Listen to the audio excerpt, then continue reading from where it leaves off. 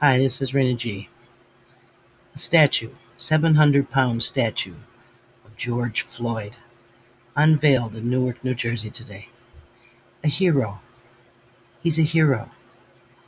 I have people asking about me. I'll tell you a little bit about me. Okay, I was born and raised on the banks of Lake Erie, Western New York, in a town called Fredonia. By the time I was 10, I was living in a cemetery. When I turned 18, I joined the Marines. While at Camp Pendleton, California, there was a fire in the barracks. I put the fire out instead of running outside like we're supposed to. Saved a lot of people who were upstairs and couldn't make it downstairs because they had leg problems and back problems, etc. I didn't get any medals, no commendations. I got a little bit of smoke inhalation. That was about it. I've saved a lot of people from suicides. I helped gay people fight the establishment lawyers of Buffalo, New York, who were exploiting the HIV crisis, and the pharmaceutical companies who were exploiting the gay people.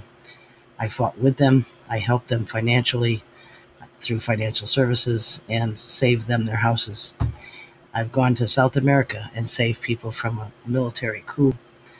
I've helped a lot of veterans get over their PTSD the best they could and overcome their feelings of worthlessness so that they wouldn't commit suicide. I've done anything I could to empower women, helped at women's battered women's shelters. I've helped at runaway children's shelters, done a lot for kids, all I could. Um, anyway, the point is, I've lived my life. I'm not a hero.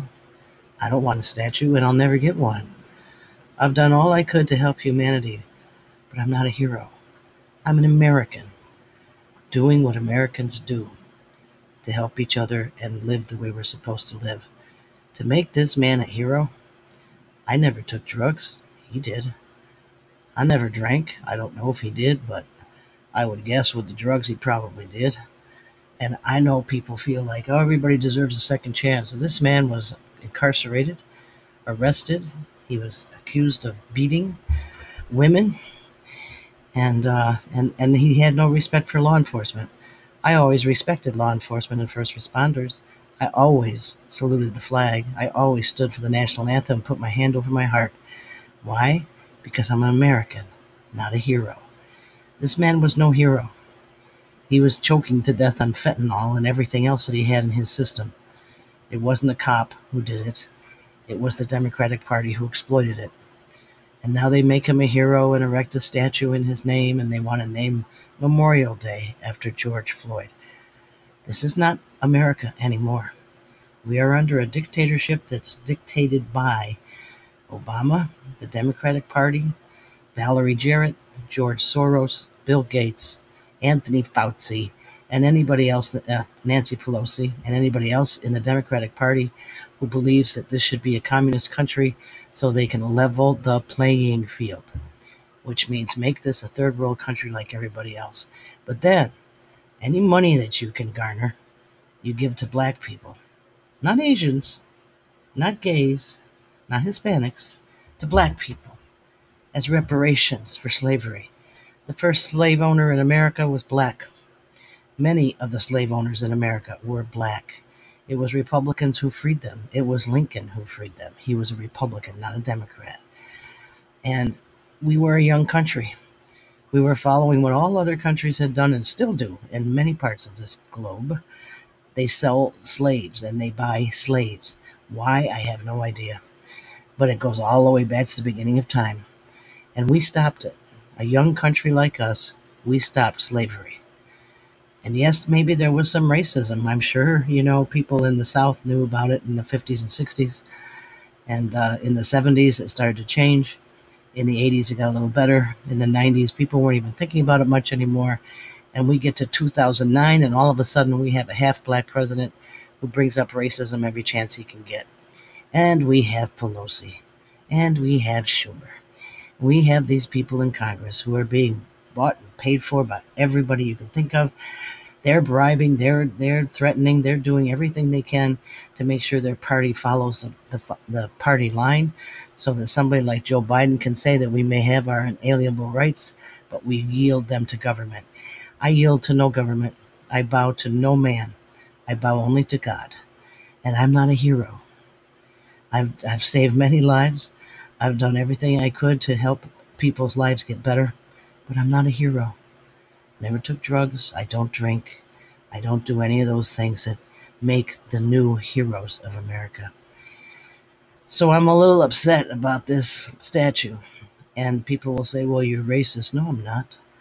I'm as racist as anybody else.